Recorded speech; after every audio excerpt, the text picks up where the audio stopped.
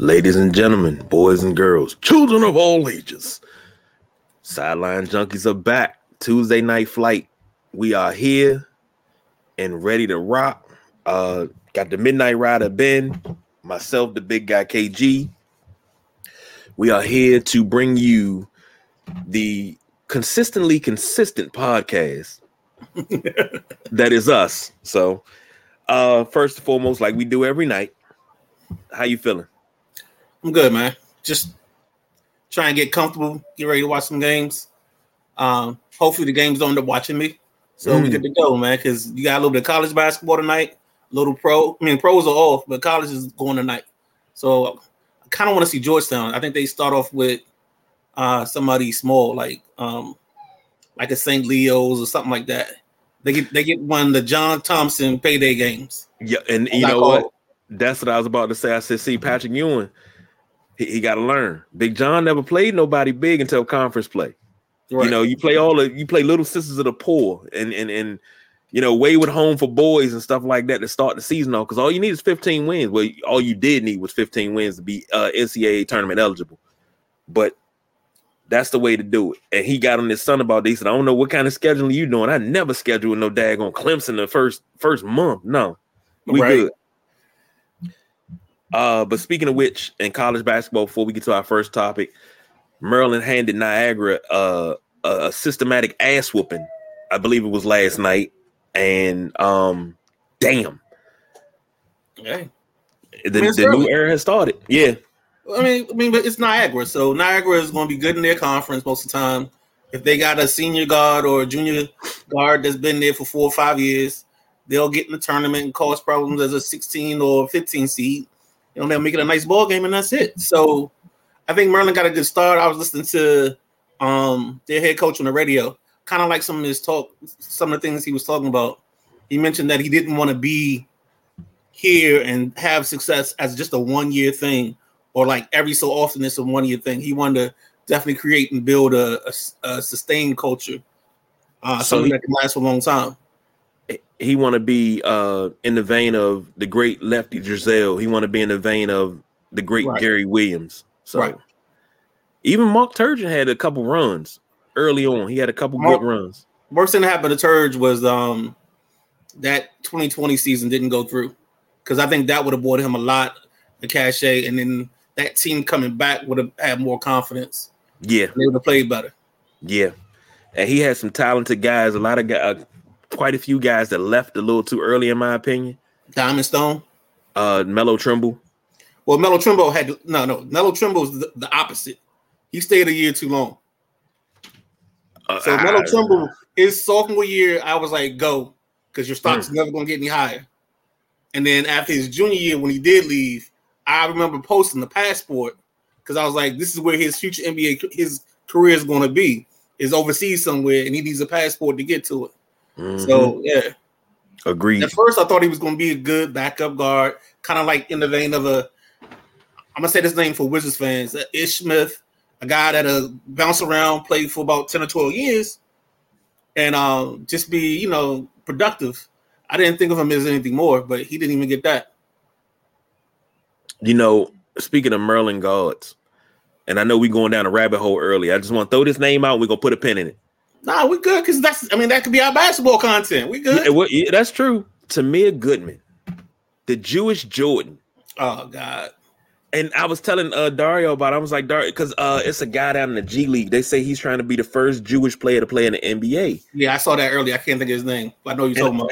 I said, wait, think about this. I mean, we had Tamir Goodman in Maryland. Like, this dude was balling and killing in high school. And then they wanted to make up a rule that he couldn't wear his yarmulke. And I was like, man, let that man do what he do. Let him ball. But it's so many stars that came out of Maryland. Tamir Goodman, I don't know, man. I saw him I think that year I watched the Capitol Classic. He got exposed. He got exposed bad. I just thought he was in one of the conferences where he was the best player on it. It was like, what is Will Smith? And the Fresh Prince of Bel-Air, that episode where he's playing basketball, and like the coach is like, they're like, give it the Will. Just give it the Will. That's what I felt like Tamir Goodman had. He was just giving it to Tamir, and yeah. Well, shoot, I would love to see his box score. That's like Akil Carr. I thought Akil Carr was going to be one of the best small guards to ever come out of this area. I thought he was going to be the next. He was going to be the, we talk about guards in Maryland. We talk about Muggsy Bogues. You talk about Sam Cassell. You talk about Steve Francis, Juan Dixon. These guys that came from the area. I thought Akil Carr was going to be the next one. I thought he was going to be the next one. If you don't know the answer to this, don't worry about it. What was the short guard's name for GW? Oh, shit. I know who you're talking about. Shante Rogers. There we go. All right. I couldn't put his name. I was trying to call him everything but Shante Rogers, but I knew.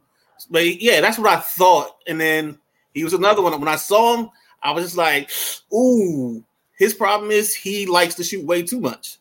And I just thought, because I saw him his senior year in high school, I think, because he was playing with a kid that Emmanuel Mogbo, this kid that we had, he ended up going there and being like the fifth option. And good thing for that kid is he actually turned out to have a decent career in basketball. But yeah, that's just one of those things where when I saw him, I was like, I don't know if this is going to work because I don't know if an NCAA coach or NBA coach is going to let you have this many shots. Yeah, that's true. And then also you got to look at it as his size is kind of like Isaiah Thomas. Isaiah Thomas on the offensive end, if he was 6'4", he'd be one of the best players in the league. But Isaiah Thomas is what, 5'9"? Nah, Isaiah's a legit 6'1". Really? Yeah, legit. I'm not talking Zeke. I'm talking IT. Oh, okay. My bad. No, I'm talking IT. Yeah. No, Isaiah Zeke is actually 6'4". Okay. No. Zeke is 6'3". Joe Dumars is 6'4". Okay. So that Isaiah Thomas, I thought he caught lightning in a bottle in Boston. And I knew the second he was coming back, it wasn't going to be the same anymore. They did him dirty. In Boston, they had no good luck since. But Akil Carr, and I didn't mention Gravis Vasquez, another good guard that came out of Maryland. Went to Montrose Christian with him and Kevin Durant played together at Montrose Christian. I thought he was going to do way better. He had a pretty decent career, but not as good as I thought it was going to be. Yeah. Well, I think Gravis is he and like a guy like Tyler Hansborough, they're all hustle guys. It's going to look good on the college level because you're mucking it up, and every team in college doesn't have 5 real good players. You know what I'm saying? You got some guys that you can get away with. You can let this guy do this. You can let this guy do this. And I just thought the step up in the NBA, he maintained about a 4 or 5 year career, maybe a little bit longer. I think maybe 6. I know he's gonna get a pension though. But I knew Gravis was gonna struggle because I don't think he ever got a consistent shot. Like he could score and he could hustle, but like at a certain point, some of that stuff just doesn't translate.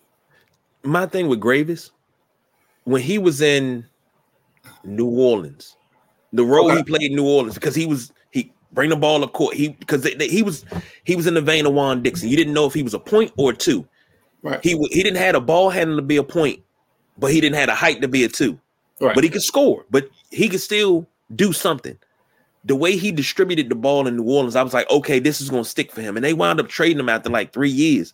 But I used to play 2K, and I used to always say, if they take Gravis and just let him be a distributor, and he'll find his shot, he'll get his points, and all. He can be a walking double-double. He can be a poor man's double-double, as I like to call it. 10 points, 10 assists. That's it. That's all I need. And then you build with that. Like Steve Blake had a 13, 14-year career being a true point guard. Yeah. And, Steve Blake don't back down from no wreck. Ask Chris McCray. Joey Gilchrist? Yeah, that's who it was. Joey Gilchrist. It wasn't Chris McCray. It was Gilchrist. That they got to fighting in practice.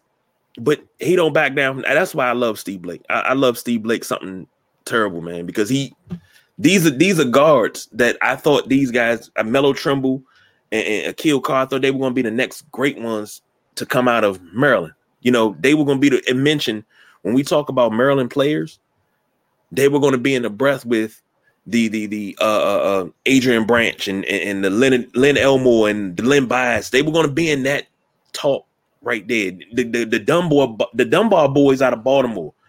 You know, Muggsy Bogues, Reggie Williams, David Wingate, Reggie Lewis. I thought he was going to be mentioned with those guys. But I thought both of them were, but it just didn't happen like that. And that tends to happen a lot when we talk basketball, because you got to think about it. You got 30 teams in the NBA, and you got so many talented players. It's not that they couldn't play with these guys, but you got so many talented players. And I had a coach explain it to me like this, and I'm sure you explained it this way too. When you're in middle school, you're the best. Yep. You go to high school, now you got to start at the bottom and work your way to the top. Now you're the best in high school. But then you go to the Capital Classic, and everybody else is the best in high school too. You go to college, and everybody else is the best in high school. So you got to work and outwork them. Then you get to the NBA, and you got to outwork everybody in the NBA. Sometimes it works, sometimes it doesn't. So, well, I forgot who I was listening to, but they were on a show I was listening to, and they were like, "Yeah, you got the cream of the crop. Like, you got guys that the 14th guy on the team, but he can still give you 30 on any given night if he gets the opportunity and he gets the green light." I don't forget, we had the guard from UMass on the George Mason coaching staff. Not Padilla, but the other one. I can't think of his name now. It's slipping my mind. But he walked in the gym one day just on an open run, and he was shooting from the timeline or damn near half court, like spotting up. And he was like, so think about, if you think about that level of shooter and he's not in the league, like he just missed the cut. So what's the dude's in the league doing, really? And I think all that has to come down to opportunity. I think like perfect example is a guy like Jordan Poole. Jordan Poole got an opportunity to step outside of being a role player, and he gets more opportunities and more looks than the normal guy would. So that's the kicker right there. So it's one of those things where if you get your opportunity and you shine, like Jeremy Lin, another person, just the right moment, right situation. He went on a hot streak, and I think he dropped 30 a couple times, and then we had Lin Sanity. I'm gonna throw a name out there to you. And this is what changed my whole thinking. Me being a Bulls fan, a Bulls player from the area came down to ESPN Zone once, and I seen him shoot. And he wasn't shooting in the paint. He wasn't shooting mid-range. He was shooting top of the key. And I'm talking about bottom of the net, no rim. And he hit 3 or 4 of these in a row. Dickie Simpkins. Providence. Yes, sir. Friendly High School. Yes, sir. And the thing is, one of the coolest players I've ever met. And the simple fact that I met him being a Bulls fan. And he thought we were bullshitting. And I was like, nah, I recited his nickname, what high school he went to, his birthday. I was like, dog, you 6'8", you wear number 8, you did this, you did that. He's like, how do you know this? It's like, I'm a Bulls fan. I know about all of y'all, man. All of y'all.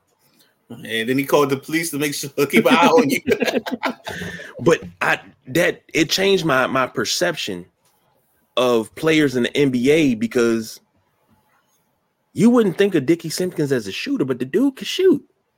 Another guy you can talk about, Eastern High alum, Georgetown alum, Lonnie Harrell. He could do it. You want to stay in the area? You got Lawrence Moulton. He can do it. Like, it's just so many. I think people don't understand the richness of the DC basketball history. If you here and you from here, you understand it. And I'm not doing that DMV talk. I'm talking about DC. DC, yep. I'm talking about the Spingons, the Easterns. I'm talking on that. And then when you add in the other areas, you still get great players like the Grant Hills and players like that. But yeah, this is a basketball rich area. And the sad part about it is the Wizards have never taken the opportunity to take advantage of the love for basketball in this area. That's why you got Hoya paranoia. That's why you have Maryland thinking that they were on the same plateau as Duke, because for that stretch, Maryland was the talk of the city, talk of the area. That's true. And the crazy part about it, Hoya paranoia stretched across the country. People thought Georgetown was a HBCU. You go back, look at NWA, look at the rappers of the early 90s. They were wearing Georgetown gear. Yeah. And most people didn't even know where Georgetown was. But they were rocking Hoya gear. You knew who Big John was. You knew about Alonzo Mourning and Patrick Ewing. You knew all these things. Dikembe. You know, it was the school of the big man, but you knew about it all across the country. Yeah, it was the school of big man, and all the guards were dogs. And I mean, I remember back in the day, you might be a little too young for the days when you got the basketball cards, the Georgetown Hoya cards, with you had like the Gene Smith and all them. It was a little card. It was like a collection of like, what was it, 14 guys? And you would get the card, like you go to a certain store and you could get a card with something that you bought, like some bubble gum or something. Yeah, Hoya paranoia was real, man. See, now you're gonna get me on eBay, and I'm about to spend all my daggone savings on these damn cards, man. Yeah, that, and then they used to have the Redskin cards used to be like that too. Yeah, now the Redskin cards, I had a stack like this, and my godmother got them for me. She would never let me put them in my book. She was like, "Nope, they got to stay here because you're gonna lose them." I said, "No, I'm not gonna lose none of these." That's why I knew who Raven Caldwell was. Terry Mickens. I had the whole entire team. Everybody that played for the Redskins, I want to say it was in 89. The whole 89 roster had everybody. And I do mean everybody. And I to this day, I'm still trying to figure out where the hell those cards are. I don't know where they are. Wow. I don't know. And it hurts me because, you know, I'm a card collector. I opened my Hall of Fame pack.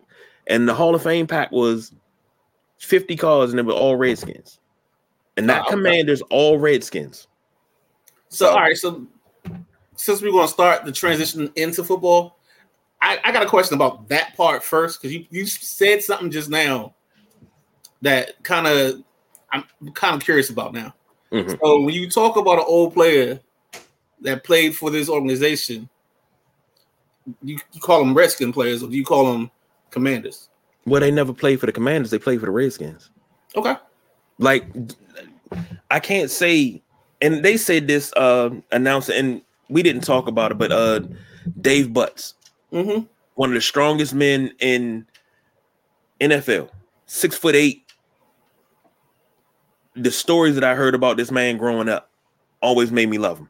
So rest in peace to him and condolences to his family. They called him a Commanders legend. No, he's a Redskins legend.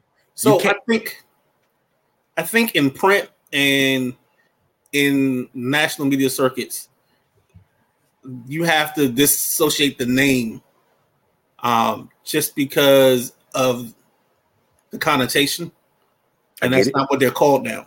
So in the bigger world, they're trying to keep it so you understand where we are now as opposed to what they were, because you can't call them that anymore. Okay, let me ask you this as an adverse. Now we're gonna switch sports real quick. What do you call Wes Unseld? Do you call him Washington Wizards legend, Wes Unseld, or do you call him Washington Bullets legend, Wes Unseld? Bullets legend, but there's a difference. The difference was you're talking about a term that, even though we don't all consider it inflammatory or a slur, it had that connotation. So there's a difference by going back to that word than going back to a term bullets, because really the only reason it was changed is because the violence in DC, right? Because they was talking about the crime in DC and all that. So that's kind of, yeah. I think there's a difference in that, because the word doesn't have the same connotation or stigma stuck to it. I give you that one. I can't argue. I don't have an argument, so I'll give you that one. But no, I'll take that. That's fine. But I'm just saying, like, it's just a difference to me. I would just see it that way. Here's my thing. I can't call somebody that never wore a command. That's like when they made the Commanders uniform. And, you know, John Riggins like, don't put my number and my name on a command. I never played for the Commanders, and I feel that. Yeah. That's like saying. I feel that, but if John's going to be... See, I honestly think there's more to that, because I don't think John's last couple of years or interactions with the Dan Snyder and company went favorable. Just kind of like the Chris Cooley situation didn't end well. So I think John was more speaking from that vein than the Commanders vein. Because if you're a true diplomat for this team, like, you would welcome them putting your name on the back of the jersey, because now you're helping them connect the history. You're helping the bridge. It's not. It's because this wasn't done willingly. Trust me. If you pay attention, you heard the radio. This wasn't done in a willing fashion. So you need, and this is why I appreciate guys like Gary Clark and Art Monk and Daryl Green and Brian Mitchell, because in this process they've helped and they've adjusted and accepted the name much better than I thought they would. And they've done all these events. They've done all the little coming back, the homecoming, and all that stuff. So that's why I feel like if John was really truly trying to help out, because he's the person they need. Like, I think he hurt them more by saying, no, I don't want any part of this, than accepting it. And then maybe some of those fans will be like, well, if John can do it, I'll try. So then, since we're on this team now, what would you say if somebody, whoever the new owners are, they wanted to rebrand it completely differently? Because they don't like the name Commanders. They want to start with their own. They want to dissociate themselves so much from the era that was before that they want to change the name again. So then you'll have 4 names in a 6-year stretch. And you have people wearing 3 different types of apparel the last 3 years, switching to their 4th. Yeah, and here's my thing. Certain apparel shouldn't be worn to the games. I shouldn't go to a game and see an Albert Haynesworth jersey. I shouldn't go see a Trump candidate jersey. Okay, burn those. Those don't need to be here. Nah, dude, I seen, what was it? There was a Lavernius Coles. Yeah, I seen one of those. There was a Rod Gardner. I think that's the craziest I've seen is the Rod Gardner. I seen a kid with a Jesse Armstead. The 98. I think I seen a Dana Stubblefield once. Oh. And this is like a couple years ago. And it was still in great condition. I'm like, okay, you say so. But if they came in and they rebranded the team, I think it would be another rebrand. I can't go through that. That's cool. I can't go through it because then you'll be the commander / football team / everything. Like, what you gonna name us? The Amazonians? I mean, what the Prime? Nah, I'm joking. Yeah, somebody did say that, but nah. Oh, and then what's our cheerleader's name? Gonna be the Primettes? Something like that. Autobots. I don't know. If it came down to the Primes and the Primettes, it's a musical connotation. For those that don't know that they ain't musically inclined, then we'll get into the meat of the show. The Primes were part of the Temptations. That was Eddie Kendricks, Paul Williams, Gail Osborne. The Primettes became the Supremes. That was their sister group. So that's why it would be a connotation that would be kind of funny for me because I'm a big Temptations fan and I would like to see that. But anyhow, Sunday, Washington falls to the Vikings. Almost won it. Was up 17-7. And the Vikings came back, scored 13 points in 4 or 5 minutes? Yep. Killed it. Kirk Cousins, 22 of 40, 265, 2 touchdowns, and a pick in his return to DC. Justin Jefferson killed it. 7 catches, 115 yards, and a touchdown. TJ Hawkinson, the shiny new toy, 9 catches for 70. Adam Thielen, 3 for 67. Defensively, they got to Taylor Heineke three times. And Mr. Jordan Hicks led all tacklers for the Vikings with 12 tackles on our side. 15 of 28, 149, 2 touchdowns and a pick for Taylor Heineke. Brian Robinson, 13 carries, 44 yards. Antonio Gibson, 11 for 36. And I love how they balanced that rollout with those 2 guys. Amani Rodgers with that run, that 1 for 24. That was a pretty damn run. I like that tight end ending around. It showed that Scott Turner could actually call a wrinkle that actually worked. Taylor Heineke ran the read option. He had 4 carries for 17 yards. That spin move for that first down, I was like, oh, this boy is doing it. Curtis Samuel, 3 catches, 65 yards, and a touchdown, and he caught a pass in triple coverage. Rolled into the end zone for the touchdown. Terry McLaurin, 5 catches, 56 yards for Scary Terry. Dax Mill, 1 catch, 6 yards. I believe that was his first NFL touchdown. Cam Curl had 11 tackles, 8 solo. And we got to Kirk Cousins 2 times, and actually got a couple of good licks on him. He was hurried and knocked down. I haven't seen that much pressure from the defense the last couple of weeks. I haven't seen that type of defensive play in a long time. I don't even want to call them capital punishment anymore, because when I call them capital punishment, they wind up flubbing the finish. So, your thoughts on this game? Where do you want to start, man? I got plenty. I got a lot. Run it all down to me. All right, so let's start at the quarterback position.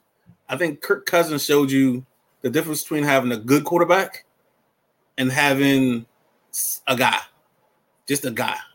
I think if you take out that 49-yard prayer in the Hail Mary that was sent up to Jesus that came down and landed in Curtis Samuel's hands, I think Heinicke only has like 100 yards passing without that one play, which is ridiculous.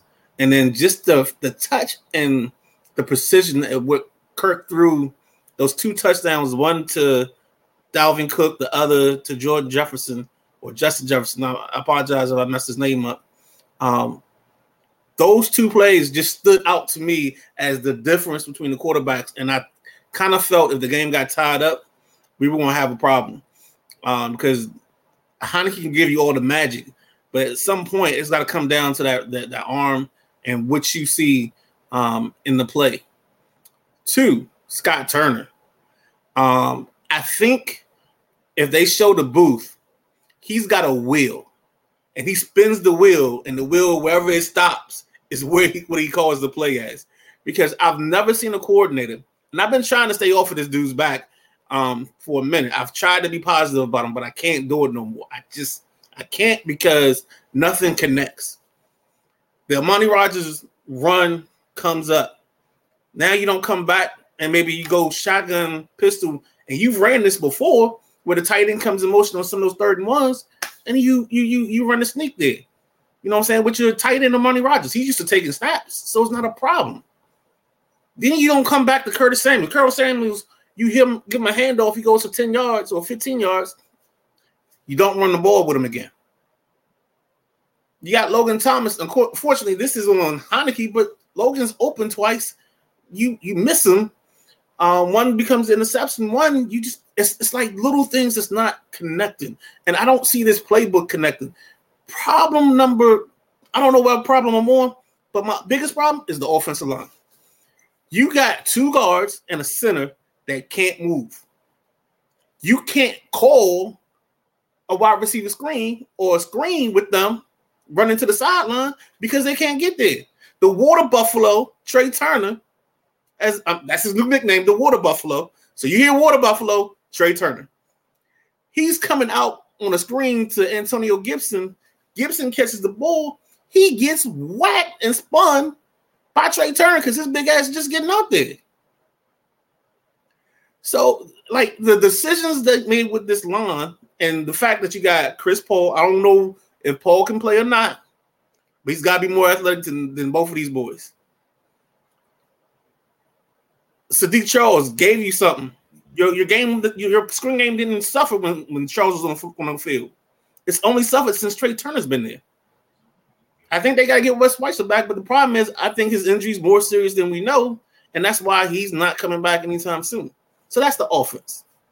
I'll be pleasant now. The defense.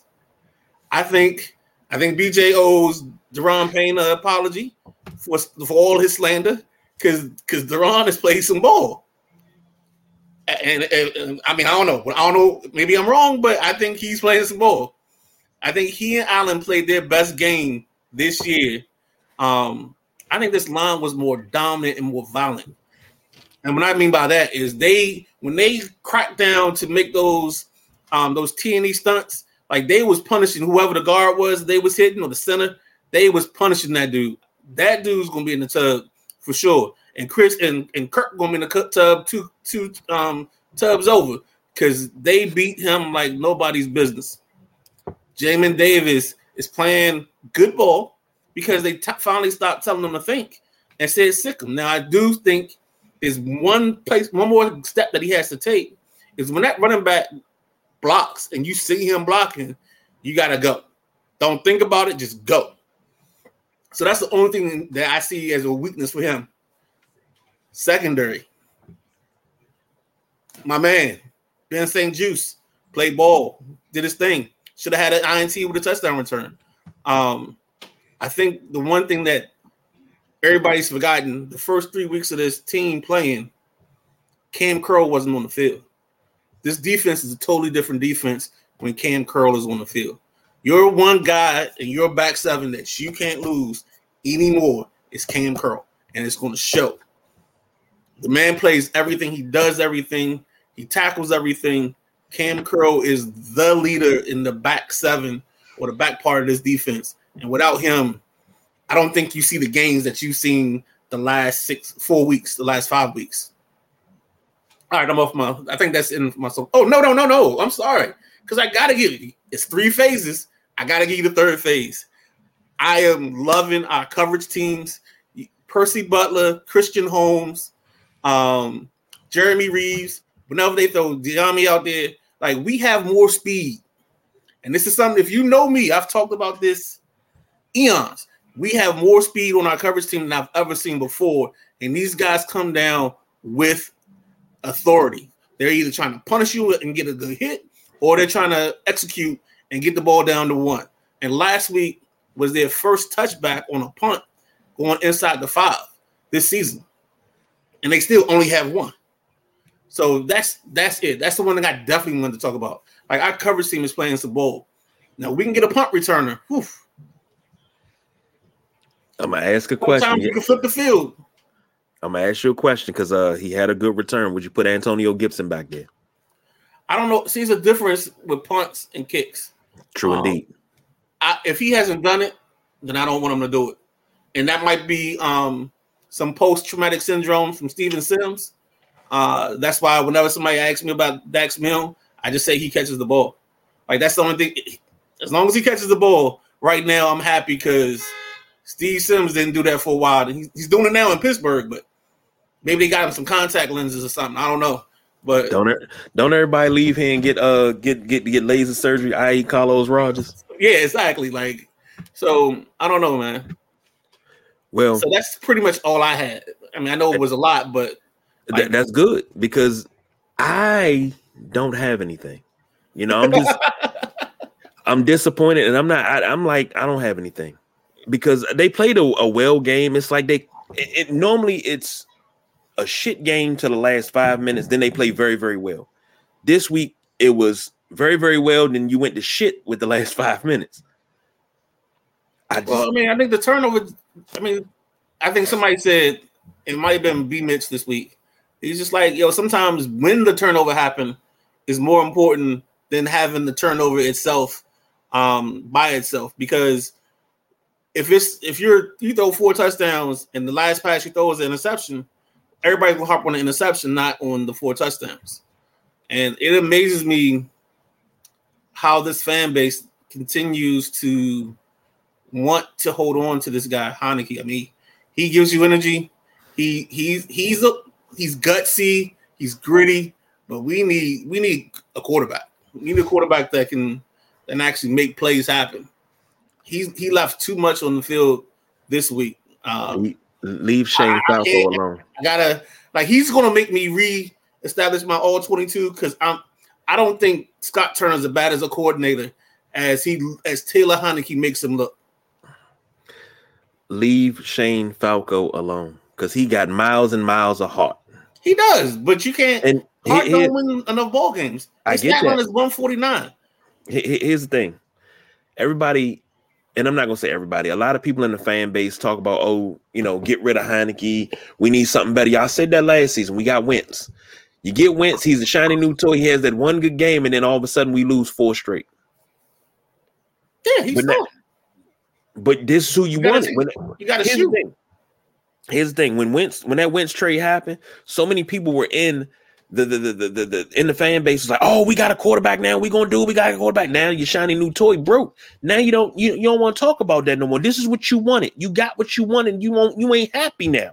See the difference. What's going to make you happy?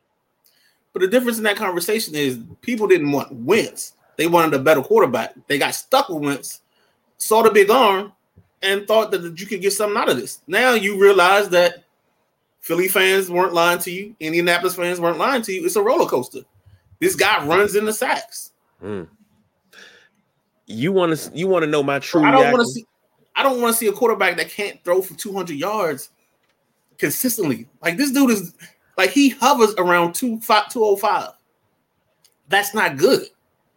That's telling me we're not converting. That's telling me we're not moving the chains. So something has to happen. I get that. You want to see my true reaction to Carson Wentz? Go over to our TikTok page, Sideline Junkies. You can see my true reaction to Carson Wentz. Okay. I mean, I'm not doubting you. I mean, I don't think. No. I think Carson Wentz was thrown on us because they got to a point where they kept saying we need a quarterback, we need a shiny new toy, and it was 2:00. They was drunk, and there was one chick left in the bar, and you had to make it happen because you had to come home with somebody. Well, speaking of which, and we're talking about that other team, the Indianapolis Colts. Now, this news came out with Frank Reich being fired. I was already pissed off with him being fired because I'm a big proponent of Frank Reich, big supporter. I've loved Frank Reich since early 90s, being Jim Kelly's backup. A lot of people, older, they know him from Maryland. He's truly the comeback kid. Largest comeback in college football history, largest comeback in NFL history. He holds both records. I always thought he got his shot as a player too late in his career as a starter. But one thing we talk about, the K-gun offense, he could run that K-gun offense just like Kelly. So he was fired. They hired Jeff Saturday. And I asked this question, didn't ask it aloud. I said I wanted to make a video, but I was like, you know what? I'm too emotional right now. How can you fire a man who's 3-5-1 this season? Only had a steady quarterback one time, and that was Andrew Luck. 16 games. After Andrew Luck, he's had Jacoby Brissett, Matt Ryan, Carson Wentz, Sam Ehlinger, and it was another quarter. He's had 5 quarterbacks. 5. And they're the only other team besides us that started a new quarterback every year since like 2018. Now, here's my thing. You haven't went out and got him a new quarter. Now, when Andrew Luck retired during the preseason. Right. Right then and there, when he retired, you knew it was done. You should have known from the past, Jim Irsay, front office. You should have known from the past what would happen. Because when Peyton Manning decided that he wanted to come back and play and y'all released him, y'all had nobody to fill that gap, to bridge the gap, because you never drafted a quarterback to take Peyton's place. You never drafted for this. So you had to lose and you had to suck for luck. You sucked for luck in 2011. You got luck in 2012. You never put a line in front of him. You put Quentin Nelson and you got a couple of other people, but you couldn't protect Luck. So Nelson gets there right as Luck leaves. Yeah. Yeah, I don't know if they crossed. It was only his rookie year. He wasn't there that long. And here's the thing: you didn't learn anything from when Peyton left, because you had to suck for luck to get a quarterback.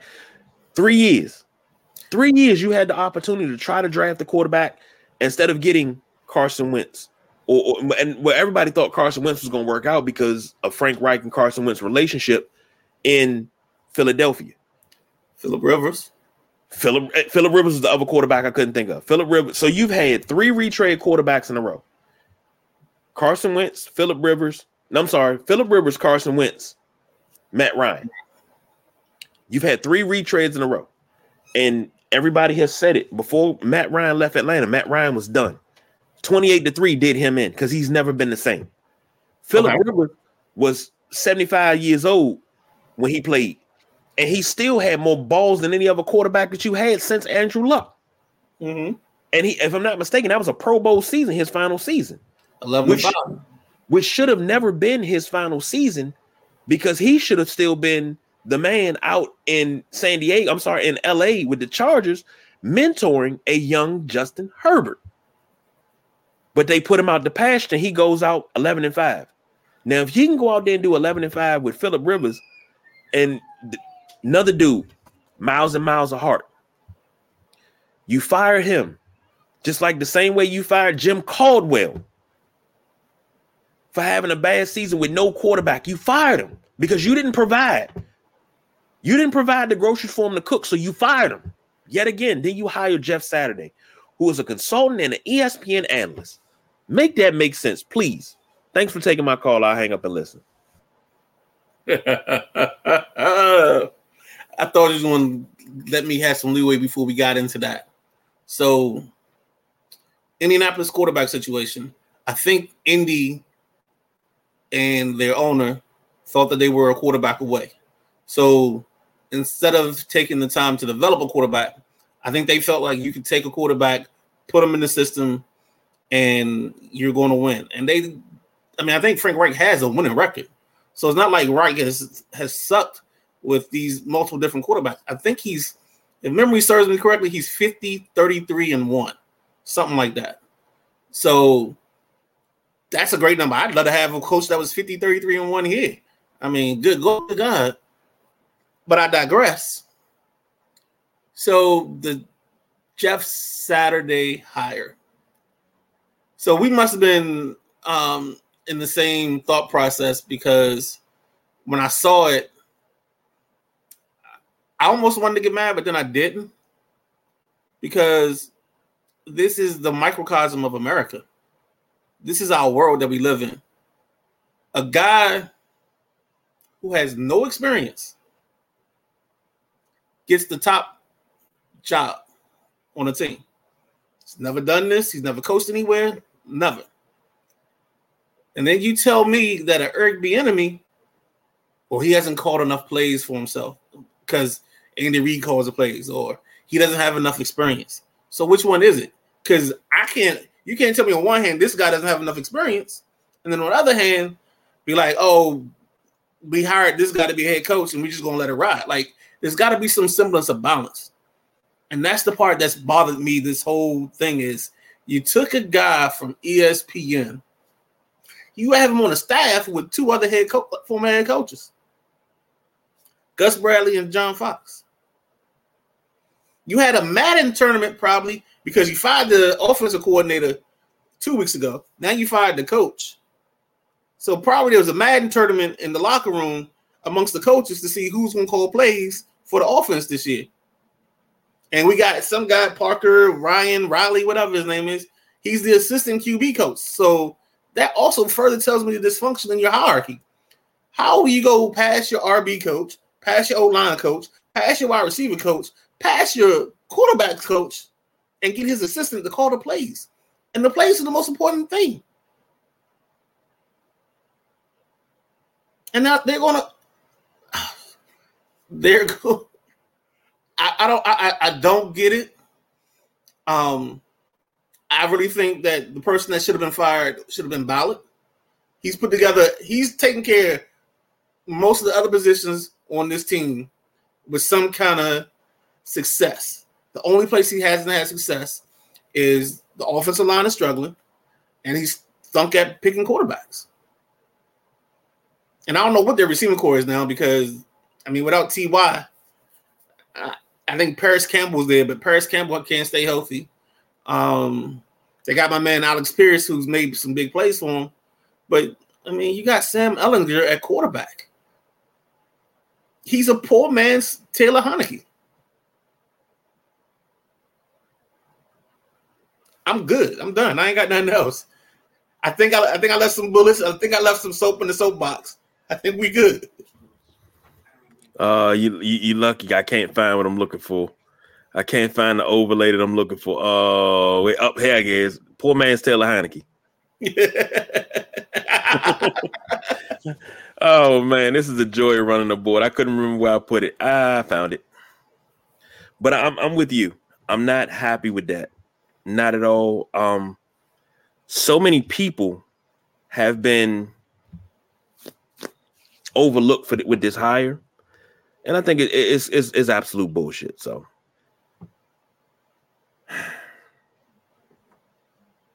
I'm not even going to do it.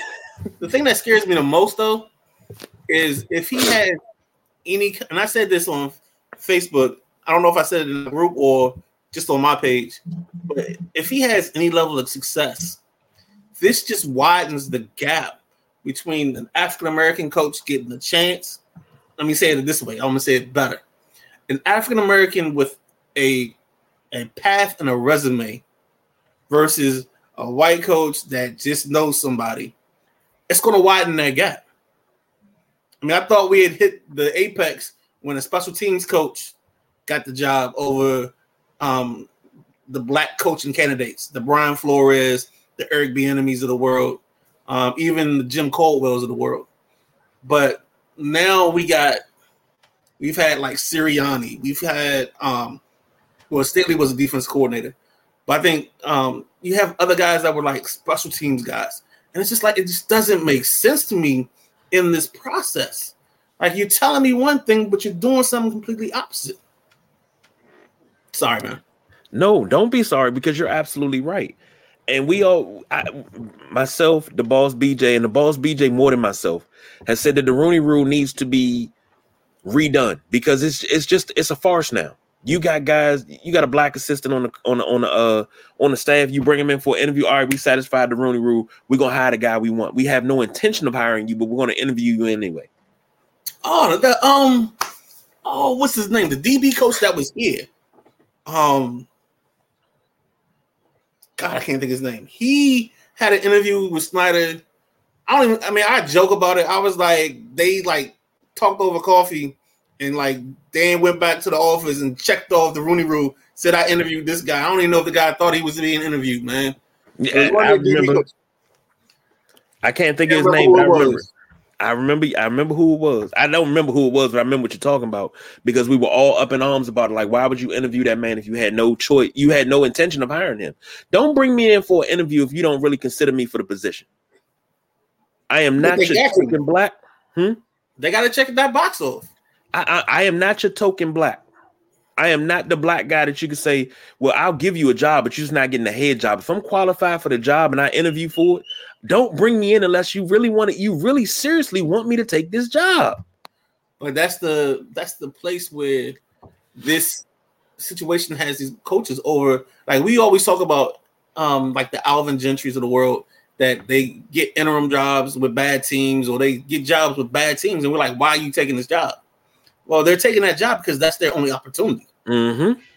You know, you put Steve Wilkes in a situation where he had Josh Rosen, and then once you figured out Rosen couldn't play, you never gave Steve Wilkes the second year. You had Raheem Morris in Tampa Bay when Tampa Bay's owners, the Glazers, they were going through stuff overseas with the soccer team, so they weren't spending any money on the NFL team. They didn't have any free agents they brought in. It was all draft picks and other stuff for Tampa Bay. Raheem Morris struggled his last year. They fired him. The very next year, they hired whoever they hired. I forgot the next coach. But that guy, they brought in free agents all of a sudden. They could all of a sudden spend money. Like these, I feel bad because these coaches get put in bad situations and then you fire them. Bo Porter, perfect example. Bo Porter was made to sit through those 100-loss seasons in Houston. The second Houston got good, they went and got AJ Hinch, and then they went on this run. I think I'm going off topic. No, you're not, because it's a good segue. Because this is just terrible. It's like you put one coach in a bad situation, and then you set him up to fail, and then when he fails, you get mad at him. Agreed. Like, you're not firing the GM, you're firing the head coach, and it's like, well, I didn't pick this. Mm-hmm. You know what I'm saying? You brought up a name, and we talk about him all the time. We talk about Alvin Gentry. Alvin Gentry was fired in New Orleans as the Pelicans head coach. He didn't have Zion. AD was gone. Most of their team was decimated by injury. He had a losing season. They fire him. You bring in the next guy. Now all of a sudden, you got championship hopes. You can't keep doing that. Yeah. Tony Dungy getting fired in Tampa Bay. John Gruden coming in and winning with Tony Dungy guys. And it hurt my heart to hear Warren Sapp, he didn't say anything bad. It just hurt my heart to hear him say, if you watch the America's game talking about the 2002 Buccaneers, and he said, the difference between Tony Dungy and Gruden is Tony Dungy, he was focused on the defense. He didn't really care about the offense. I think Tony Dungy cared about the team as a whole, but he delegated.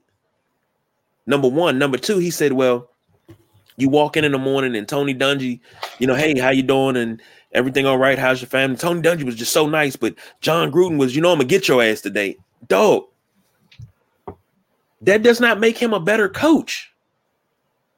Number one, Tony Dungy did not have a quarterback. He had Trent Dilfer, Sean King. He got you to the NFC Championship game with those guys. He didn't have a whole offense. He had a brilliant defense. He didn't have a whole offense. You fire Tony Dungy. You go out, you get Brad Johnson. You get Keenan McCardell. You had Keyshawn. You had Joe Jurevicius. You had this nice team put together. Y'all win the Super Bowl. That's Tony. And I always say Tony Dungy deserves a ring for that Super Bowl because those are his guys. We see it time and time again, and it's about to happen. But now the shade is a little bit lighter, so now the outrage is going to start. You got a good coach in Frank Reich, who was, he was 1-2 in the playoffs. But like you said, no, he's 40-33 overall. 40-33. All right. And you fire him for a 3-5-1 season. He has not had a losing season. He had one losing season. And that was first year 10-6, 7-9 the second year. That was because he didn't have no quarterback. He had luck, and luck was gone. 11-5 with Phillip Rivers, 9-8 with Wentz, 3-5-1 with Matt Ryan, whom he benched. Say that. What was that second year? It was 7-9 with what? Jacoby Brissett? I believe it was Jacoby. God, I believe that's what it was. 7-9, and only third in the division. Well, that division is part of the reason why the Giants got 7 wins, or 6 wins. But I already did my picks, and Giants got 7 in my head because I don't see them losing to whomever they're playing. Like, I think the difference in our record is the fact that the Washington team hasn't taken advantage of those opportunities. Agreed. But back to the coaching carousel, I just think there's we're getting to a scary part where the ignorance or the ignoring of, or even the lack of hiring black coaches is going to become even more common because you have ample reasons now to not do it, and you can get away with it. I got no rebuttal because it's the truth. So, like, I mean, because I don't remember any repercussions. Like, I haven't heard of a team getting a draft pick taken, and if it happened, then I missed it, and I apologize, and I need to be better on that. But like, I don't remember the severe draft pick being taken away, like that second round, that first round pick being taken away for something like this. And that's not this situation, but because you don't have to use the Rooney Rule for the interim coach, right? So you don't have to worry about that in that situation. But just the blatant, like, I'll take that guy. Meanwhile, you got like a whole line and sea of black qualified coaches in front of you. It's like if you ever did the pickup game and it's like 20 guys on the court, but somebody picks the guy all the way in the back shooting layups at the other end of the court, and he looking around like, who, me? Yeah. And speaking of black coaches and sports and managers, congratulations to Dusty and the Astros. I think that's what made it sweet. Dusty Baker winning a World Series championship as a coach after being close so many times. That's what made it sweet. And even though it was Houston, and I got beef with Houston, but I ain't got no beef with Dusty. So congratulations to Dusty. I know you got Dusty stories. So, I mean, we got a little bit of time before we get up out of here. What you got on Dusty and these Astros? Do you think they can repeat? I mean, I'm already talking repeat, and they just won earlier this week. But what you think?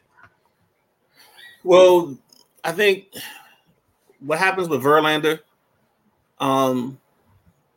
that's something they got to think about. They got to think about Mancini, because I think he's a free agent this year.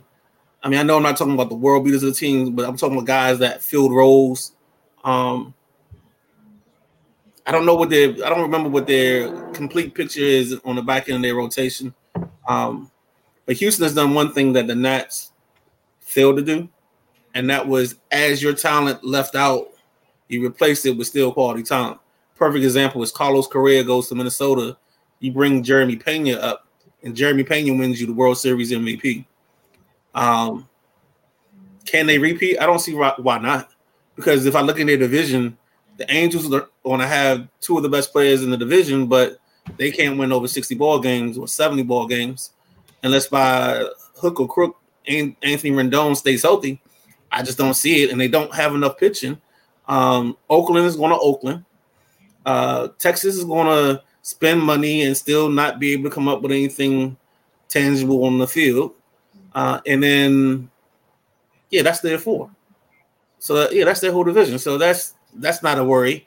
If you go to the Central, nobody in the Central knows how to rebuild a ball club. So Cleveland will still stay on top, and Minnesota and Chicago will fight for second. But I think that's going to be Minnesota's spot, especially if they can bring back Correa.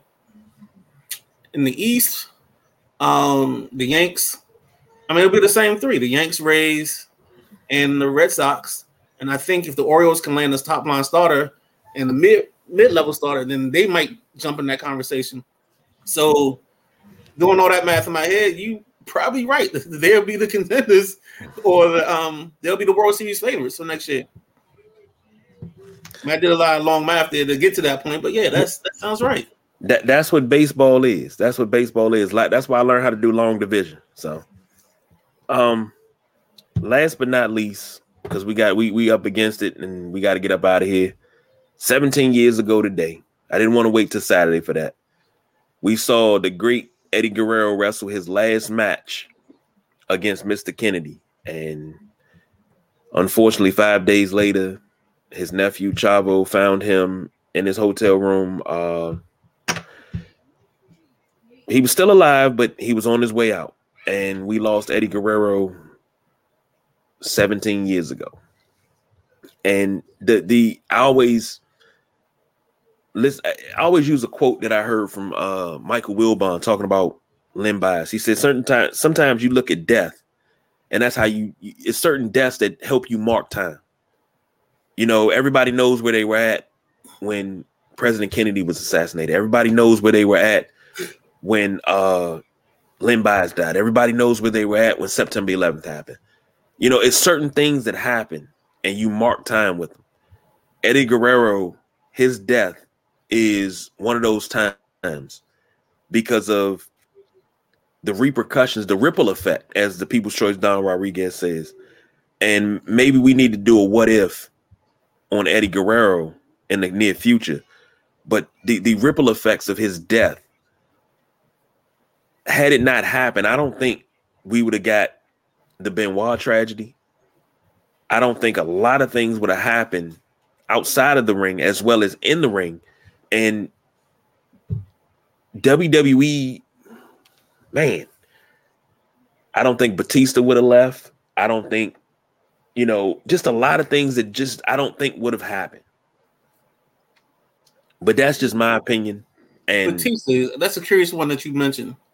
What do you mean you don't think Batista would have left because of Eddie? Because you remember, and I'm sure you do, the rapport, the chemistry that Batista and Eddie had. Okay. And it seems like if you could have kept that going, you could have kept Batista fresh. Even if he left and he went to make moves, you still would have kept him fresh.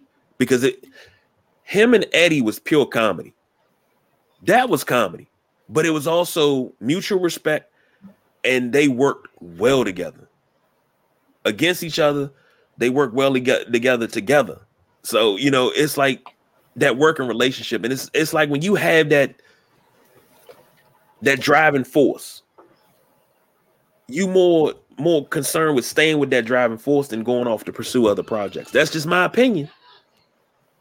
But that's just me. And of course, we know the the ripple effect of the Benoit tragedy. Yeah, because Chris Benoit took Eddie's death hard.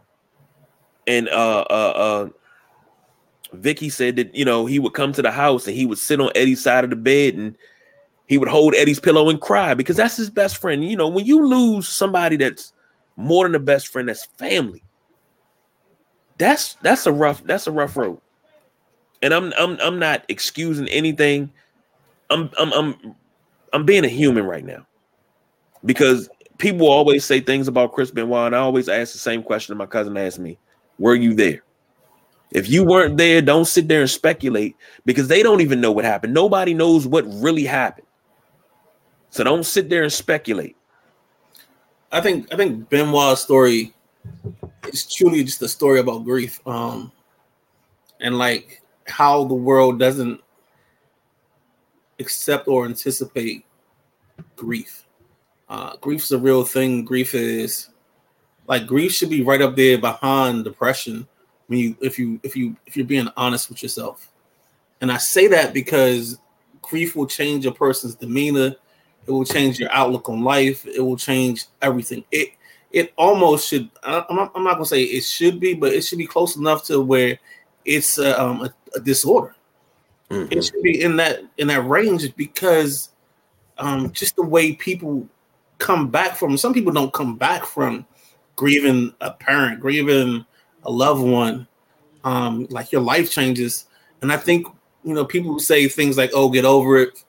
Like move past it, and I don't think they understand. And I always tell people, like if somebody else says, "Oh, you gotta get over it," my first question is, tell me who's the closest person you lost. And I say that because I need to know what your grading scale is. Because if you lost your mom or dad and you weren't close to them, you're on a whole different grading scale than this person that had their mom and their dad and things like that. And I'm not gonna get off on a tangent on this, but back to Eddie. I think Eddie, for me, I liked him in WCW, but I loved him in WWE. I love the whole bad guy. I love the whole stick where he would throw the chair to you and fall down and get the ref's attention. I love the Latino heat. I really thought that WWE missed it a little bit with them because it was Eddie, Perry Saturn, Benoit, and it was one other. Dean Malenko. The man of 1,000 holds. Yes, indeed. So I thought they miscasted that group when they first got over. And I thought a lot of that was Vince's bias. I thought Vince had this bias of if you didn't come through the company, then you don't get the shine. I'm going to put you in a comedy role. And then if you kill the comedy, then you can come over and be real. And I think that's what happened with Eddie. I think Eddie killed the comedy part, came over, and then he got his just desserts by winning at WrestleMania. I think that's probably one of. I know I didn't see that WrestleMania, but I know I remember like checking the internet for it because I was just like Eddie was my guy. He was one of my guys. I would definitely put him in that category. I watched that live. Watched it live, and I one of the best matches I've seen. And you talk about Eddie and WCW, LWO, right? When he came over, I remember when he dislocated his elbow with a frog splash. It was on SmackDown, and he was out for a little bit. And I think that's what kind of took the Radicals down. Then they started sending Perry Saturn to play with a mop. Yeah. Dean Malenko wound up the light heavyweight champion that was never, nobody really defended that title. That title really had no weight. I mean, it was either, I think he beat Gilbert for it. He put Gilbert in the Texas Cloverleaf and beat him for it. And if you really want to be serious, and for those that are deep in the WWE, your most notable light heavyweight champion in WWE, outside of Dean Malenko, Christian, Taka Michinoku, Dwayne Gilbert. That's your three top light heavyweight champions. Yeah. That shows you that title had no place in WWE because they didn't take it serious. Well, they have this issue of having titles and having these reigns, but either the title isn't defended or they don't put a story around it. Thankfully, they put the belt on Seth Rollins for the U.S. title, so he's brought back the open challenge. Maybe that'll catch some legs. I probably couldn't tell you who the Intercontinental title holder is right now. And that's kind of sad because those are the belts that are meant to be defended on regular TV. Like that's their job. Like that's the main event. Like the one thing I used to always love about, and I think this is why I loved NWA back in the day more than WWF, was I knew at probably 9:46, 9:47 that there was going to be a 15-minute time limit TV title match that's probably going to end, but I'm not going to see the end of it because the show's going off and they don't have enough time, or there's going to be a finish right in the last 3 seconds of that moment, and boom, and that's how the show ended. We always faded to black because we had to get to the Braves game or whatever was next. And I think that's one of the issues I've always had. That and their tag titles, I don't understand what they do. But back to Eddie. There's a great story. I don't know if you've seen this yet, but it's Matt Hardy is doing an interview, and he's talking about he and Eddie. They had this. They were doing the live circuit, so they were given 20 minutes. So they were given 15 minutes. So the guy will come to him, whoever the matchmaker is. Hey, I got you and Eddie tonight. I need you to go 15 minutes, but only 15 minutes. So they get out there, start doing stuff, boom, boom, boom. And he was like, Eddie just had a natural feel for how to end a match. And Eddie would go through this and do this. And then he's like, yo, let's finish it up. And they get back to the back. And he was like, it was 22 minutes. I need you only to go 15. Next night, they do the same thing. They go 22 instead of 15. The third night, he's like, look, you got to go only 15 because they were like after the second match, the WWE can't refund. It doesn't have to refund the customer because somebody didn't show up. So he was like, I need you to only go 15 because we can't have these people trying to get a refund. Same thing. Eddie and them started going boom, boom, boom, back and forth, 22 minutes. So the dude just lost it on him. But that's just kind of how Eddie was. He was just talking about how natural Eddie was, where he could tell in a moment what the crowd was feeling, what the heat was, what the turning point, like how to manipulate the match to keep you engaged the whole time.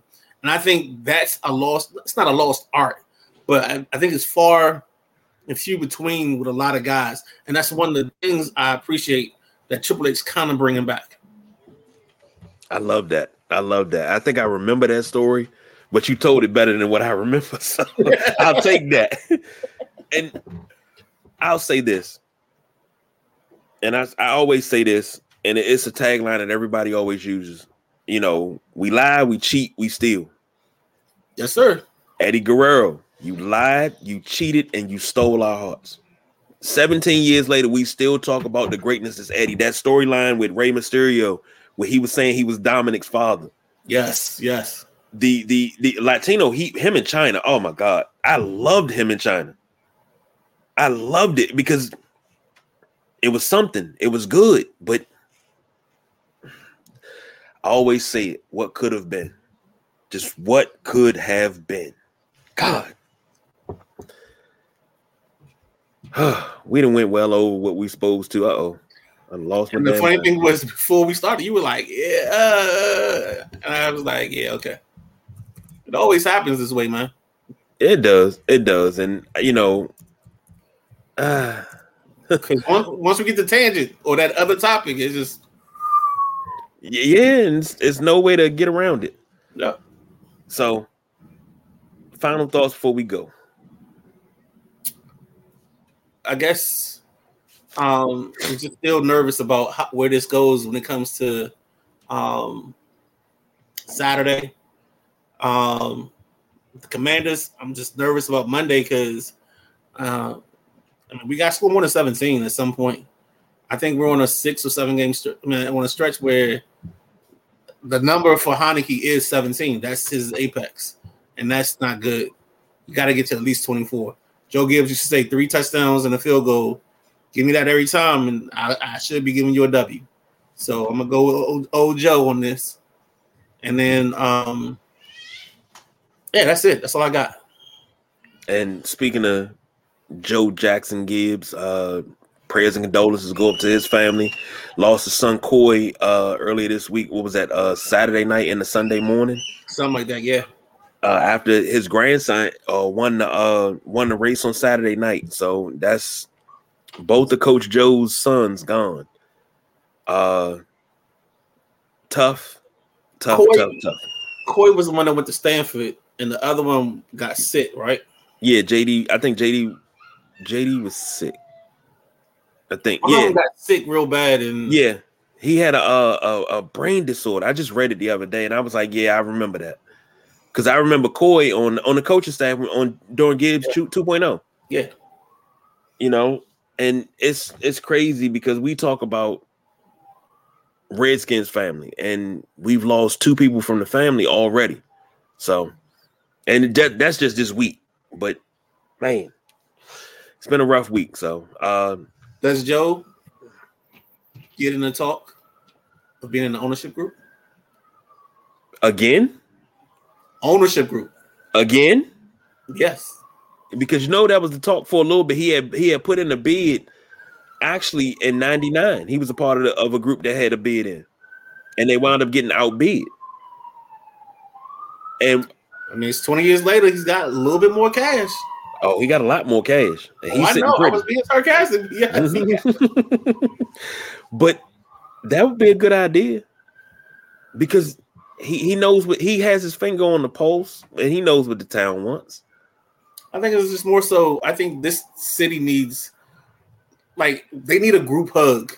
And I know Snyder Lee's going to be part of it, but they need something else to finish that hug to kind of heal some of the wounds that's happened over the last 23, 30 years, whatever it is.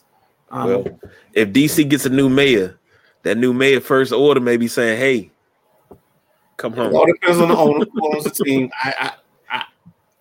I'm still very doubtful on that, and I apologize for my doubt. I just don't like the city council. But that's a whole different story. That's a pin. You got to put a pin in that because I'll go off for days on that. There it is. So, for the Midnight Rider, I'm the big guy, KG. I can't say we don't do no overtime because we actually did. We went over, but it's all good. For all the junkies that's on special assignment, have a good night. Hopefully to see everyone back on Thursday for Thursday Night Football and whatever news comes up because we got some things in the works that we're trying to get done. And myself, I got to get better at interacting with the fans and trying to get these posts out here because I got a lot of thought-provoking posts that come from all over. So I want to hear what everybody got to say. So until next time, we out of here.